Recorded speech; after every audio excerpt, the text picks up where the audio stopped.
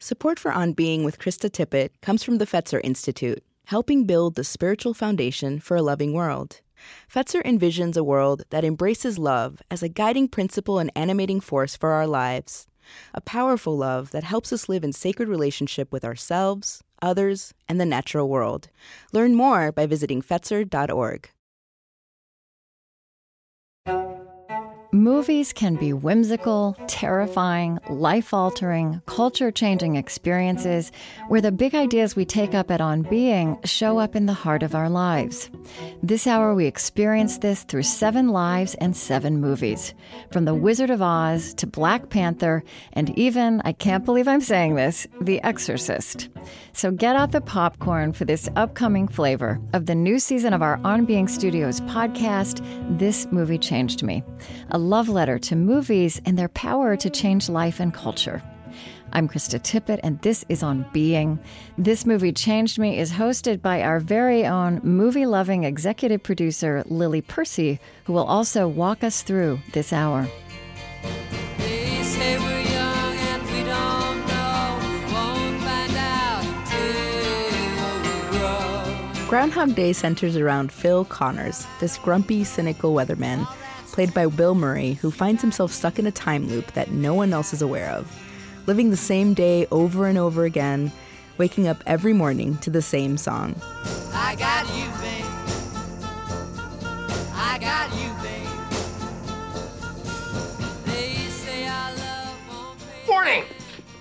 See the groundhog? Yeah? Think it'll be an early spring. Didn't we do this yesterday? I don't know what you mean. Don't mess with me, pork chop. What day is this? It's February 2nd. Groundhog Day.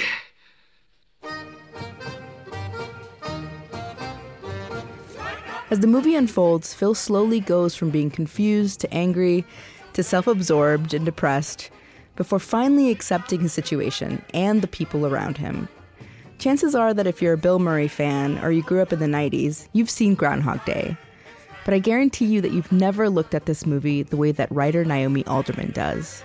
She wrote the highly buzzed-about novel The Power, and Naomi says that, even though on the surface Groundhog Day is a comedy, she also sees layers and layers of depth and practical, transformative life lessons. Roger Ebert, when he reviewed this movie for the second time, so, 2005, years later, I don't know if you've read that review, but he says this beautiful, beautiful, just beautiful words around Phil. He says, Phil undergoes his transformation but never loses his edge. He becomes a better Phil, not a different Phil. Tomorrow will come, and whether or not it is always February 2nd, all we can do about it is be the best person we know how to be. The good news is that we can learn to be better people. There's a moment when Phil tells Rita, when you stand in the snow, you look like an angel. The point is not that he has come to love Rita. It is that he has learned to see the angel. Yes. Oh, that is gorgeous. Roger Ebert, prophet, testify. And he continues to be a little bit selfish, which I love. Yes, exactly. This is a realistic portrayal of a man, of a human being. Yeah. Watching it again, I was particularly struck by the way that he isn't a monster at the start and he's not an angel at the end. Yeah. It's a realistic softening of someone who kind of always knew. I mean, it's about a midlife crisis, right? Yeah. It's about what it means to be a good person, about what it means to try to help, about what it means to always be growing. And you couldn't, I mean, the movie never answers how this happened to him, which is wonderful. One thing you could suggest is like this thing that happens to him is something that he needed. He wanted it. He called to it. He asked for it. Maybe. That's a thought that I had about it whilst watching it. Can I also talk about, the title of the thing is about a movie that, the podcast is about a movie that changed your life. So I saw this when I was 18. I must have watched it at least once a year since then. So that's at least 25 times. Wow. and perhaps more. I feel like there were times when I was watching it more than once a year because I felt like it had some answers for me about what constituted a good life. So how watching it those 25 times then, every time do you find new answers for yourself? How does it come into your life? I mean, it's interesting. I feel like maybe now I have started to find the edges of it in terms of, well, if I believe this, then what is really worth doing with my life? Yeah. What is worth doing is stuff that somehow works on myself, my inner self, whether that's by psychotherapy or learning new skills or reading great books or improving my sensitivity towards the world, or that it's trying to help. There's a thing that I do sometimes. It sounds weird, but it's sort of a spiritual practice. Every now and then when I feel like I have either been through some hard times or that I've somehow become a little bit too blasé about my life, I spend a month every single day going to a place that I have not been before. And you can do this while traveling, obviously, but it is much more effective if you do it very, very close to where you live. So like things that are within half an hour of where you live. In other words, you could always have gone there, but you have just never bothered to get off your beaten track. You've never, ever gone to have a look in that tiny little weird art gallery that you pass by every day on your walk to work. You've never gone to sit in that park. You've never gone to be in that church. You've never tried out the baguette from that cafe. And so sometimes I do this every day for a month. Just literally, it can be 5 minutes, pop in. But suddenly I have a sense of the incredible richness around me of things that I have seen but not really noticed.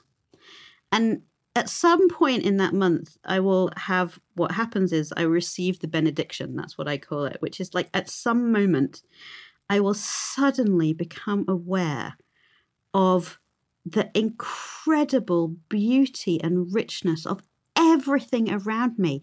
So I would look at a brick wall and suddenly be completely struck by the difference and the there-ness, the thisness of every single brick in that wall and how much has gone into just even creating that single wall. And then look, someone has put windows in there and look at the plants and the, you know, there's a little bee that just buzzed past me. And when you look at the world that way, when you look at the world with the Phil Connors eyes, when you go right through the sense of ennui, through the despair, right through to the other side, and all you can see is how amazing it is to just be allowed to be alive right now. Is this what you do with eternity? Now you know. That's not the worst part. What's the worst part?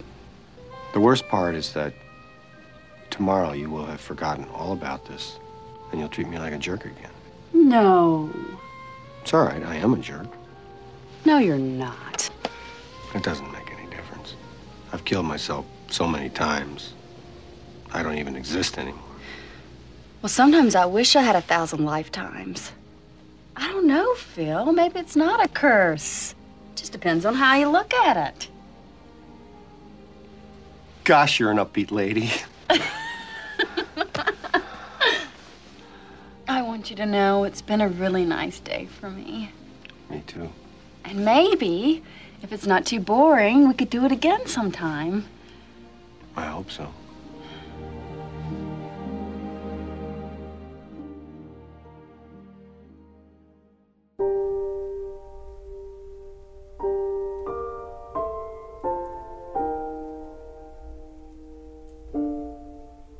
The first time that I saw Contact, I was blown away. I had never seen a movie that described all the questions and all the mysteries I felt around God and science, and even love. Contact is adapted from the novel by the scientist Carl Sagan, and it tells the story of Ellie, played by Jodie Foster. She's an astronomer who works for SETI, an organization trying to find life on other planets. Many people in the science community don't take her work seriously, because it's the kind of science you can't prove. But Palmer Joss, this kind of spiritual pastor, New Agey seeker played by Matthew McConaughey, understands what Ellie is going through. The relationship between Ellie and Palmer is so important because it illustrates the divide and parallels between science and faith. And this is something that my next guest, high school teacher Drew Hammond, felt deeply when he was a teenager and continues to shape how he interacts with his own teenage students.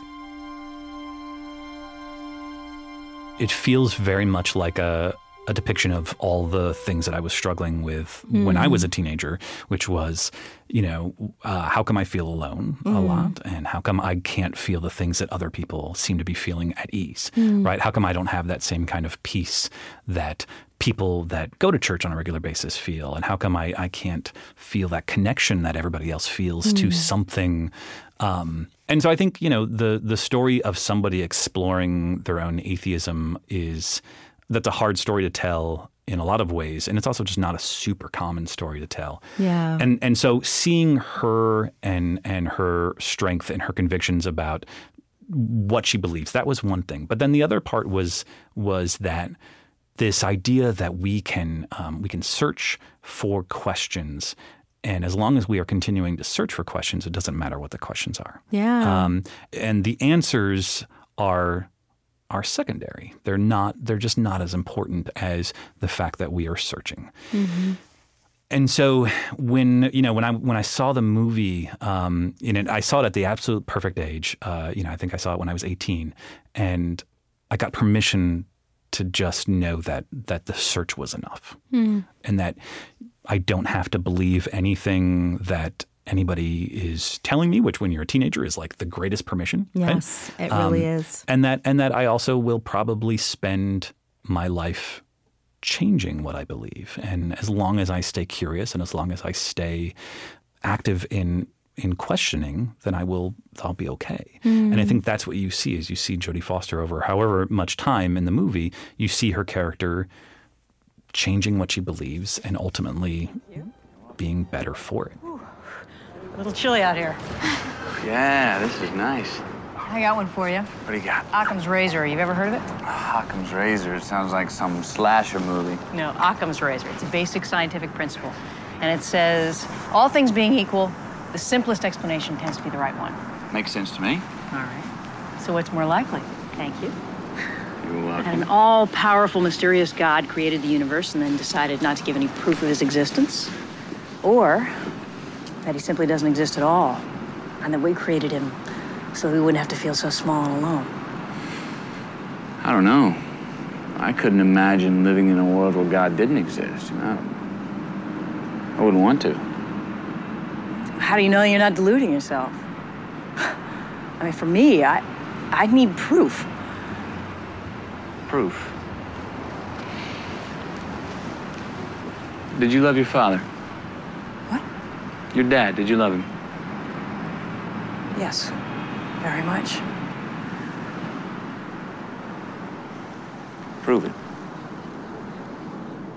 So as you've gotten older and continued to watch this movie, because much like myself, I know you watch it over and over again. About once a year. Yeah. What do you continue to learn from it? What are you learning as you grow together with the movie?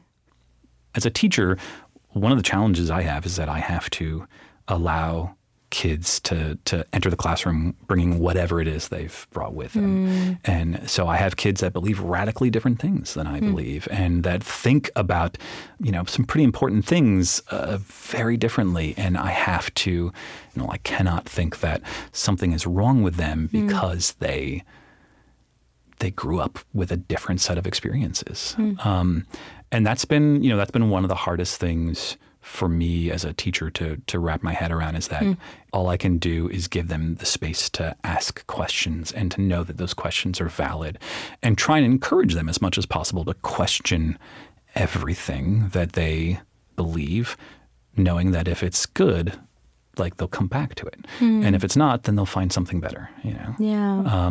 And in some ways that is an incredibly frustrating thought that we just might not ever know. But if we just embrace that as that's what the journey looks like, that we will just always be surrounded by questions, then what a cool gift that is to know that there may be things that happen in our lifetimes that we cannot possibly foresee. We might get a message from an alien race. Or, using math. Right, yeah. That might change everything we know about ourselves. And how great would that be?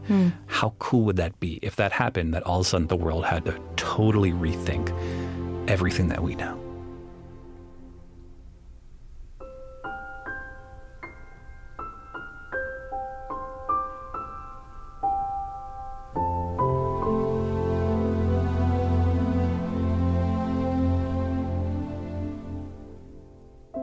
I'm Krista Tippett, and this is On Being. Today, This Movie Changed Me is back.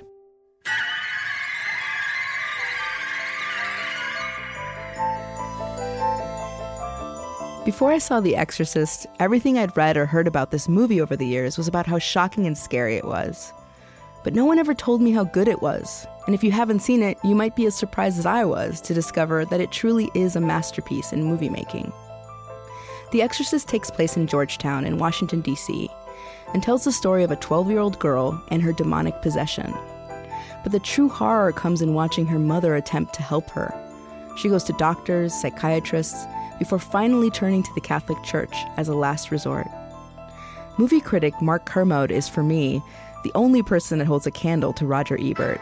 He hosts the podcast Kermode On Film and also co-hosts Kermode and Mayo's film review from the BBC, one of my favorite podcasts. He's really the foremost expert on The Exorcist. He's made documentaries about it, he's written about it, and he even became friends with the director, William Friedkin, and the screenwriter, William Peter Blatty. Mark was too young to watch the movie when it was first released, and he spent 6 years obsessing about it before finally seeing it at the cinema. So I have to ask, what toll does that take on you as a kid? And also, how do your parents react to watching you obsess in this way? I mean, did they say you can't see this? I mean, I believe you grew up Anglican, if I'm not mistaken. Yeah, well, I was brought up as a Methodist. Methodist. And then I'm Anglican now because I'm C of E now, so which is Anglican.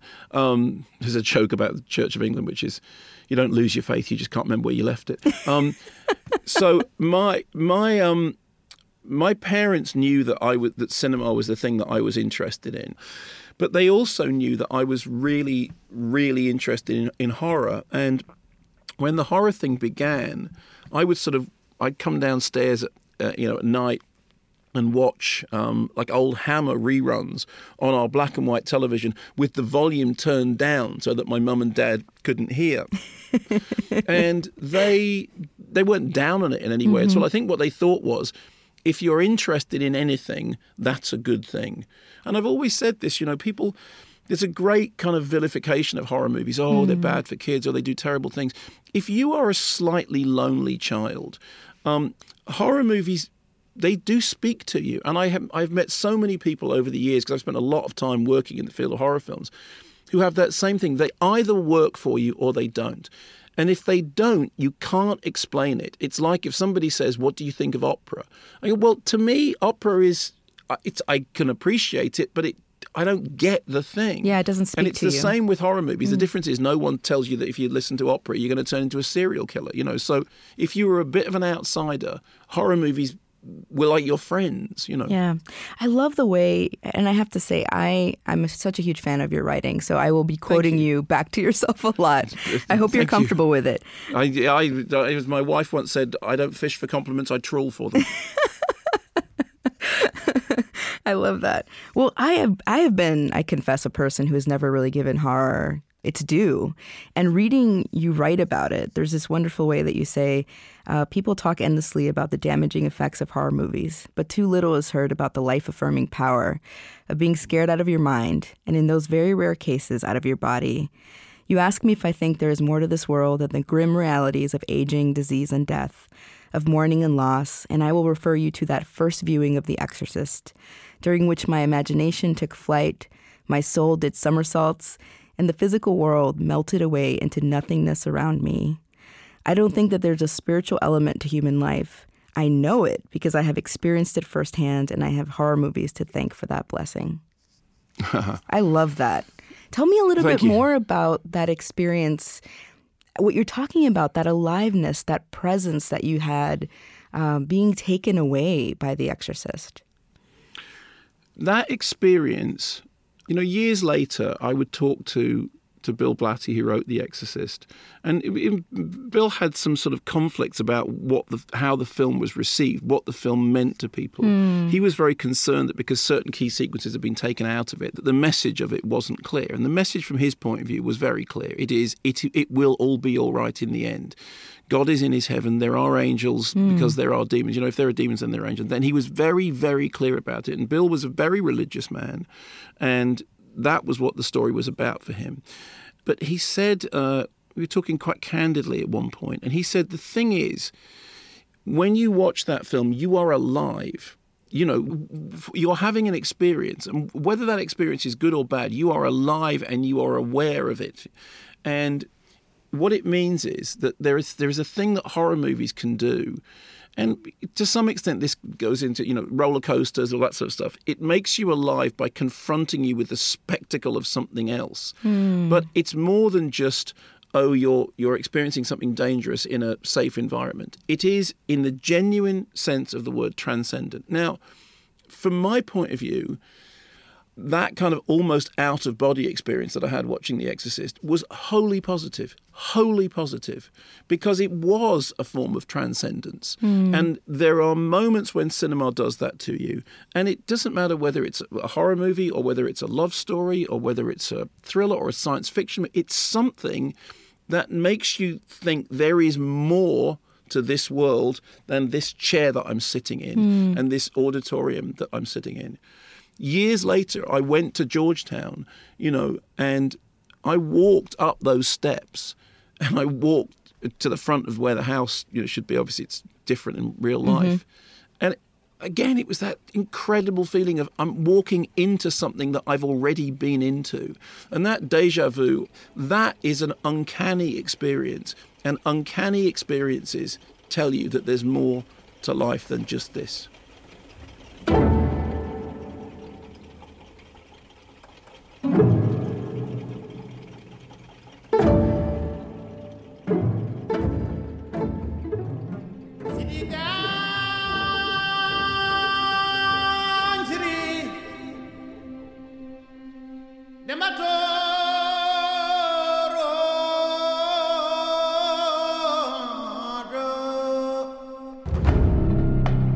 I enjoy Marvel's superhero movies, but I admit that I don't expect a lot from them.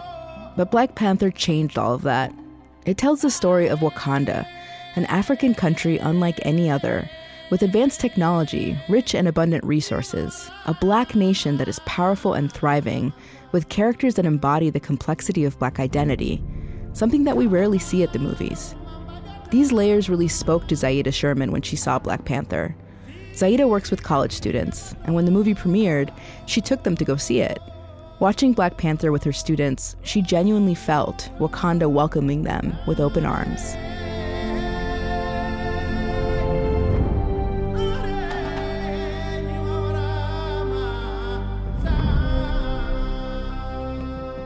What was the experience actually being in the theater, watching it, after all that anticipation? So, you know, like, if I tell somebody you got to come through looking like Black excellence, I'm going to take it super serious. So, like, I had been planning my outfit for some time. My deceased grandmother, she was, like, super into fur coats.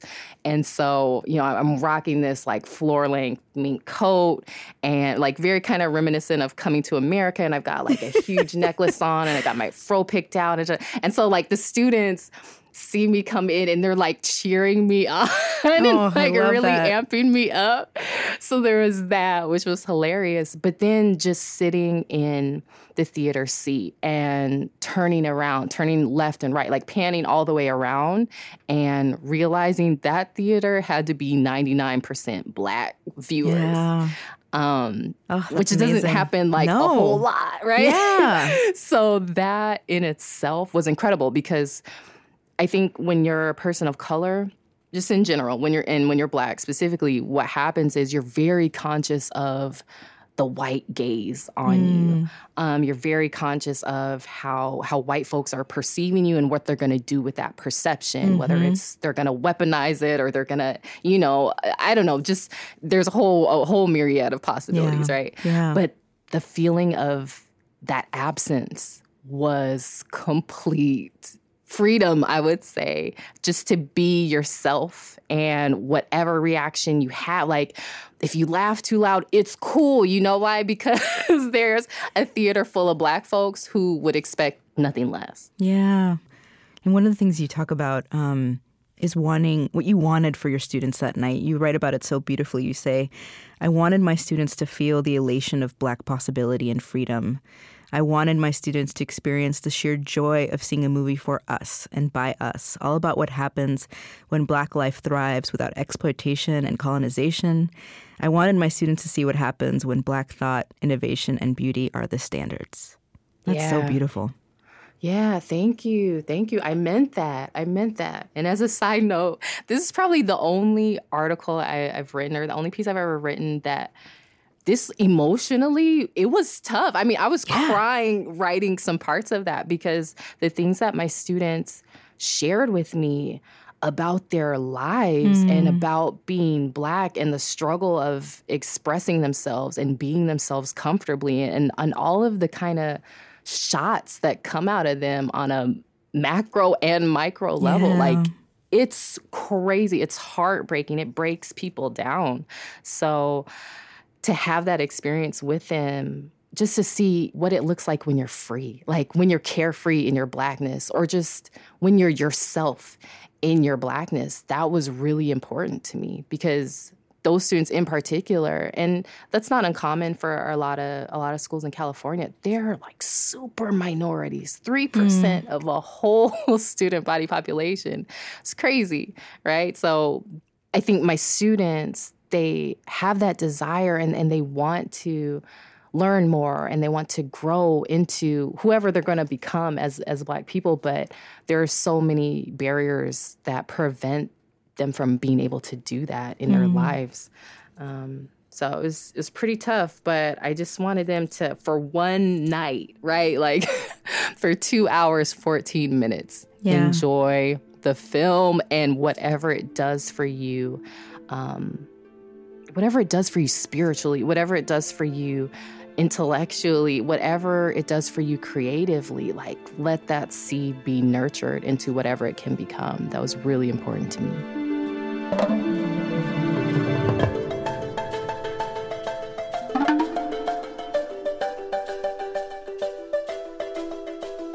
You can hear wonderful, longer versions of all the conversations in this hour in Season 2 of On Being Studios' podcast, This Movie Changed Me, wherever podcasts are found.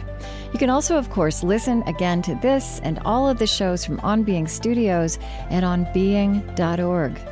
Coming up, Seth Godin on The Wizard of Oz, Michael Strout-Manis on The Wiz, and Monica Castillo on Coco. I'm Krista Tippett. On Being continues in a moment. On Being is brought to you by the John Templeton Foundation, harnessing the power of the sciences to explore the deepest and most perplexing questions facing humankind. To learn more, subscribe to their newsletter, Possibilities, and discover the work Templeton supports on topics from curiosity and kindness to evolution, black holes, and the origins of life. Sign up at templeton.org/possibilities.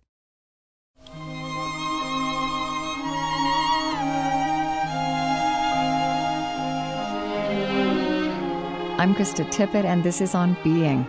Today, a new round of This Movie Changed Me, the special power of movies to change lives and transform culture.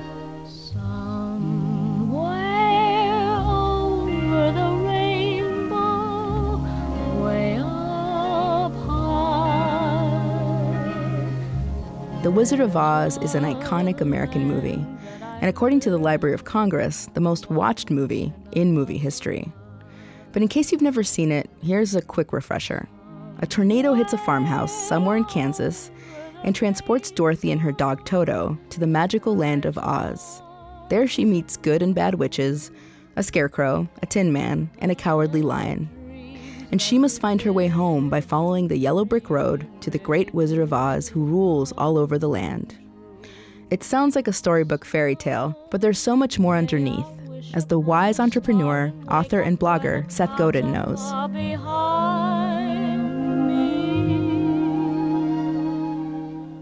Roger Ebert is a film hero of mine, and I was reading his review of The Wizard of Oz, and he had so many beautifully perceptive things to say about it.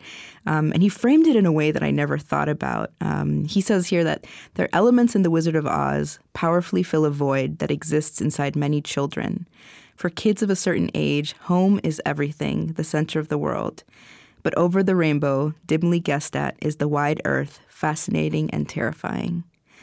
And I just wondered, when you were a kid, what did you first perceive about that movie?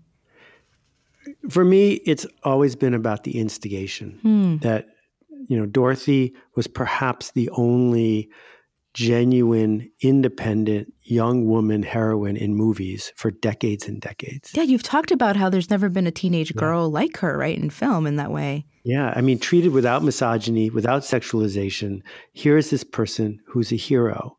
And the thing about it is, except for her accidentally killing both witches, everything else that happens in the movie happens because Dorothy instigates. She says, let's go. Come on, let's go. He can help. We can go there. And that idea that a young person can take action is extraordinary. And the way it was juxtaposed with, the vaudeville stuff, with the fantasy stuff, with the Munchkin stuff, made it feel safer because it wasn't somebody taking action in your school or your playground. It was someone taking action in this idealized world.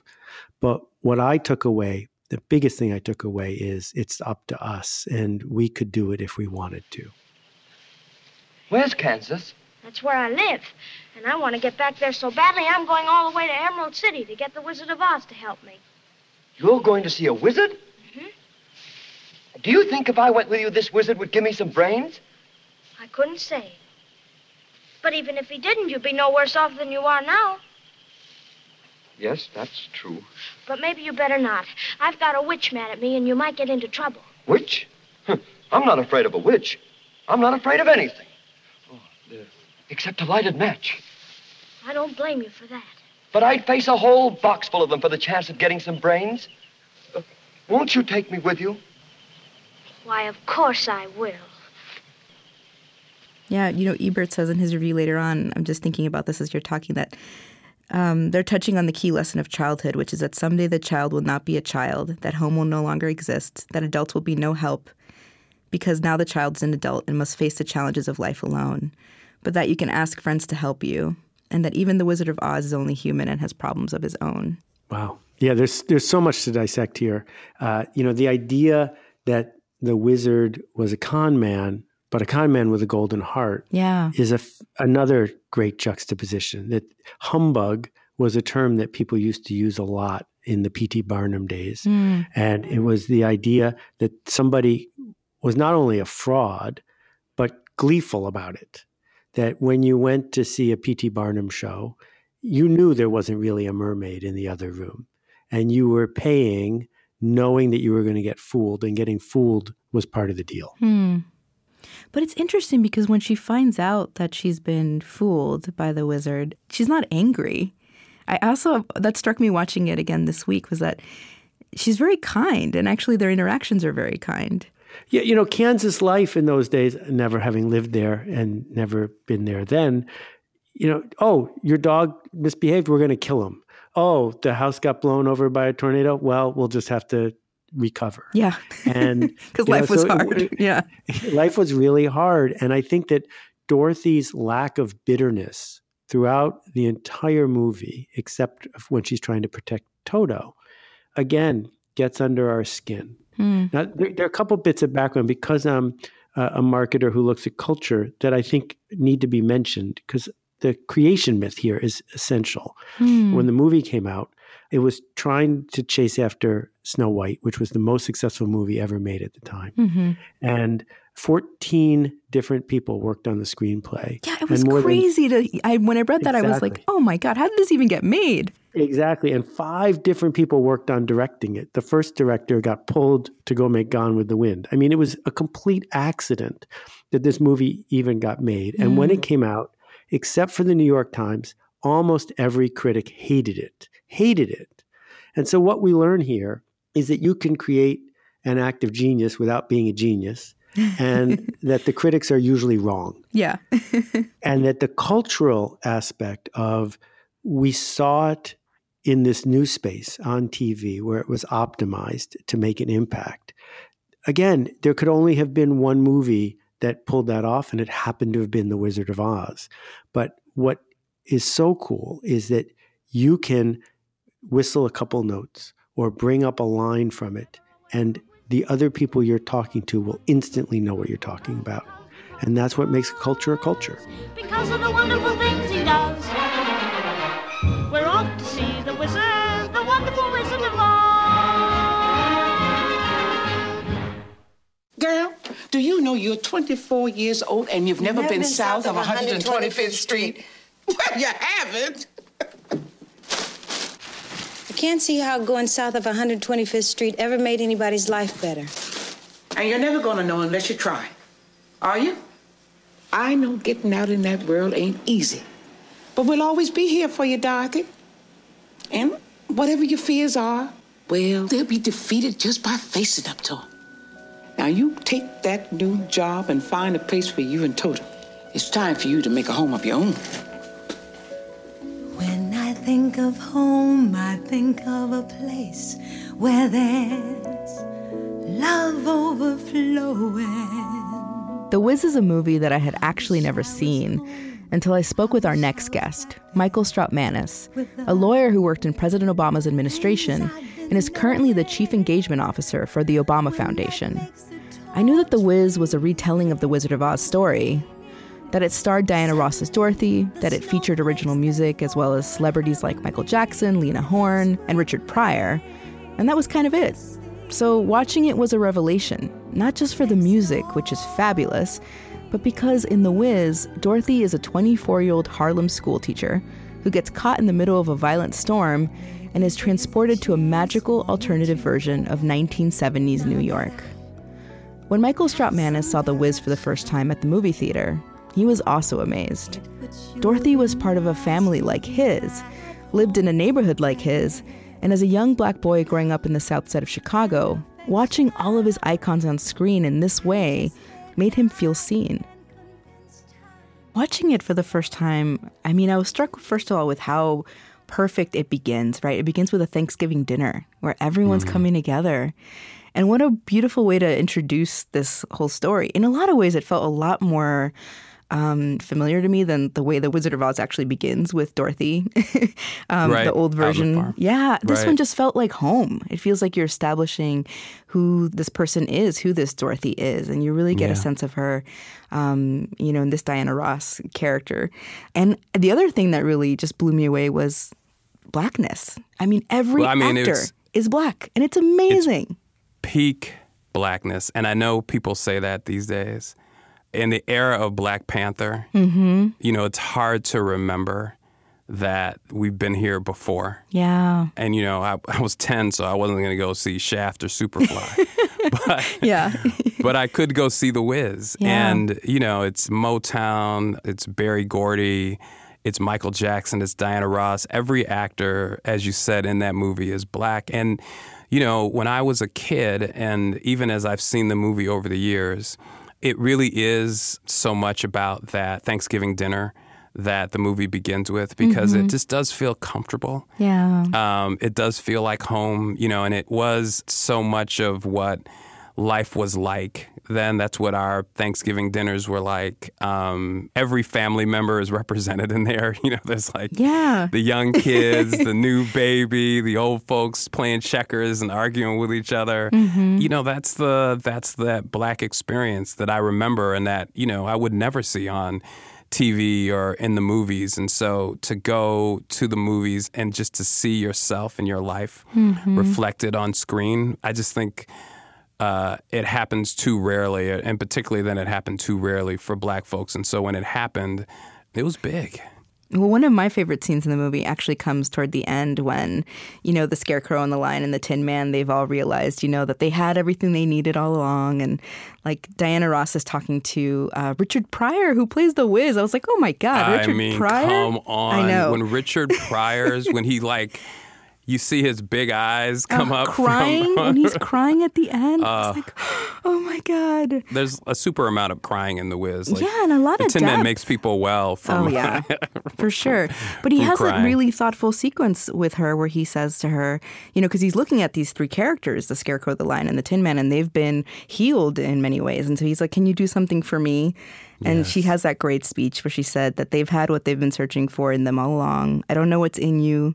You'll have to find that out for yourself. I mean, it really was beautiful. And I also think, there's something that whole arc evokes in the Black community. There are a lot of folks in my family who I grew up with on the south side of Chicago who have never left the south side of Chicago because, as we've seen in viral videos and our news screens, the world can be a really dangerous place. Yeah. And there's so much about neighborhoods like Harlem, other places where there's such a rich, vibrant African-American community that you just feel safe. And, I remember Mom kind of said, you've never been south of 125th Street. And there are people who grow up in the south side of Chicago and never been downtown, never been to the lakefront. And I think that part of what this movie is saying and part of what I think they found in the story of The Wizard of Oz and in Dorothy is this sense of, there's a bigger world out there and it needs to see you and that there's more out there for you than what's around. And by the way, you can always come home. Exactly. Dorothy, can you do something for me? They've had what they've been searching for in them all along. I don't know what's in you. You'll have to find that out for yourself. But I do know one thing. You'll never find it in the safety of this room. I tried that all my life. It doesn't work. There's a whole world out there. And you'll have to begin by letting people see who you really are.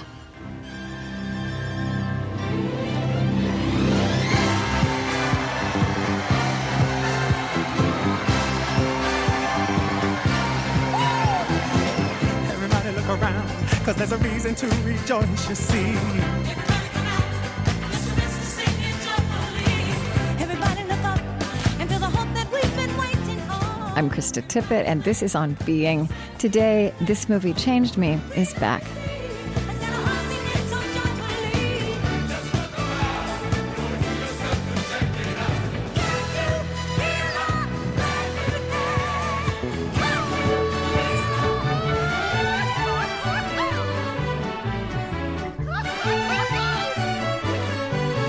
Remember me. When I first learned about the Mexican holiday, El Día de los Muertos, the Day of the Dead, I was so envious that Mexicans had this tradition of remembrance, of remembering their ancestors and the family members who have long died and who still live on in their memories. Yet the Day of the Dead was something that I never really understood until I saw Coco and saw the joy and celebration and the very lack of death in it. Coco tells the story of a young Mexican boy named Miguel who loves music. And yet music is the one thing that his family has forbidden him from doing, because his great-great-grandfather was a musician who abandoned their family. But Miguel wants to enter a music contest for celebrations around El Día de los Muertos, so he ends up stealing a guitar that hangs over a legendary musician's grave. What Miguel doesn't know, though, is that by using this guitar, he's going to be transported to a different realm, the land of the dead. And this is where his adventure begins, where he must connect to his ancestors in order to return back home. For Cuban-American movie critic and writer Mónica Castillo, Coco is an important reminder that we must never forget the generations that came before us. Know that I'm with you the only way that I can be. Well, I'd love to take you back in time for a minute by asking you to close your eyes for about 10 seconds, and I'll just prompt you when it's time to come back from this time travel, to think about the first time that you saw Coco. Think about where you were, who you were with, and how it made you feel. And yeah, I'll just chime in when the 10 seconds are up.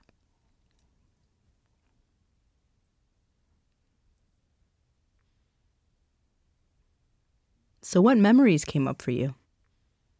You know, it's funny. When I was rewatching it, I also got a flashback to the first time I saw it. I saw it at a press screening, as many critics and reporters will do.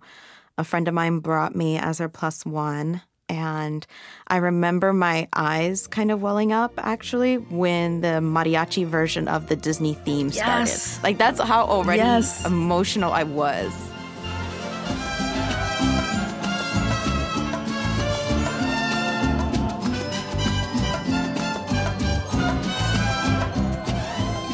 I also knew like how rare this was.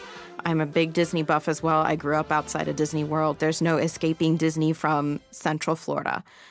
And I just knew that like we didn't have a lot of, maybe I couldn't use the words representation, and I didn't know how to exactly verbalize it.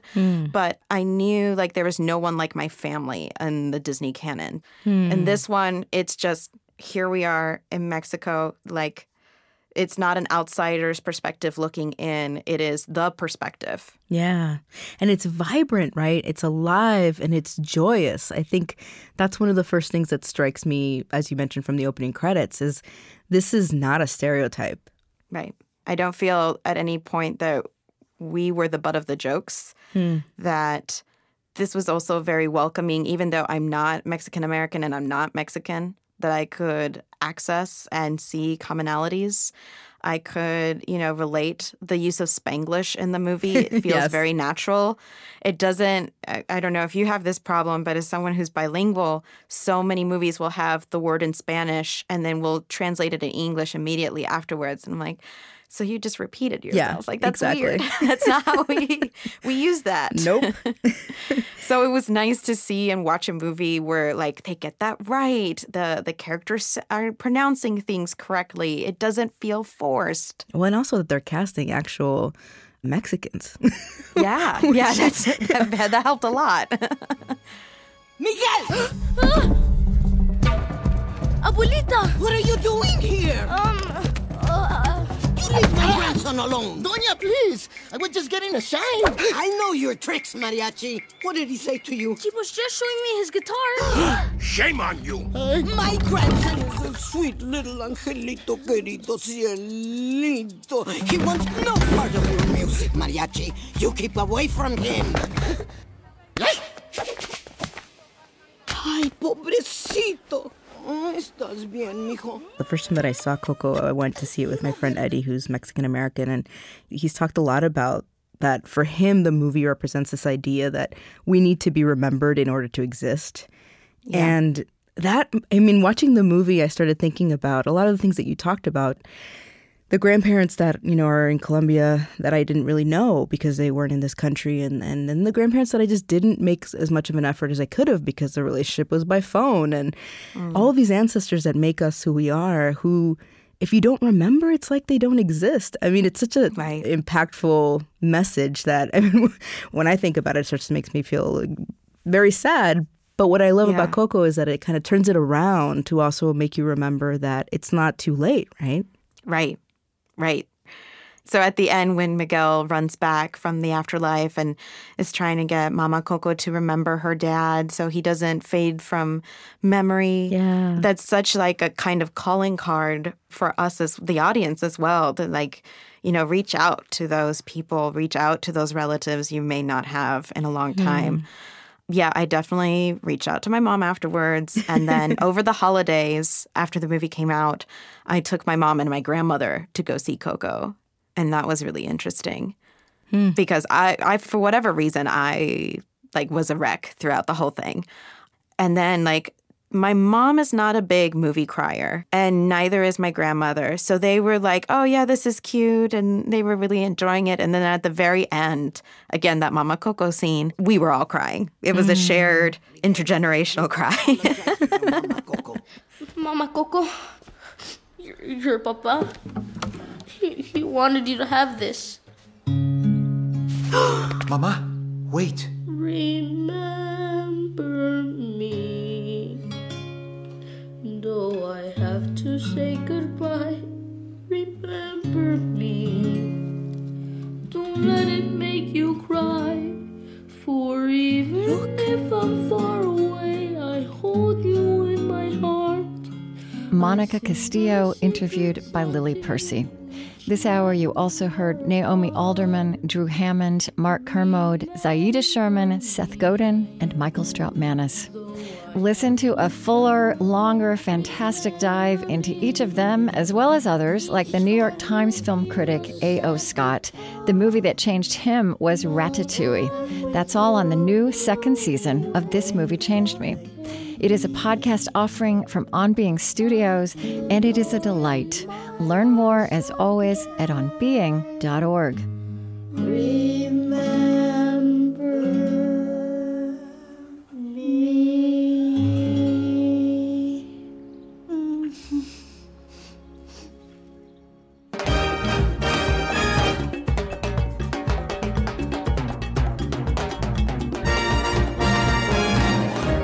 The On Being Project is located on Dakota land.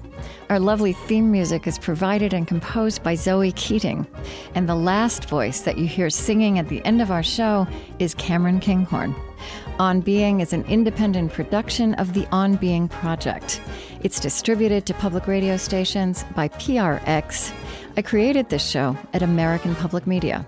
Our funding partners include the Fetzer Institute, helping to build the spiritual foundation for a loving world. Find them at fetzer.org. Calliopeia Foundation, working to create a future where universal spiritual values form the foundation of how we care for our common home. Humanity United, advancing human dignity at home and around the world.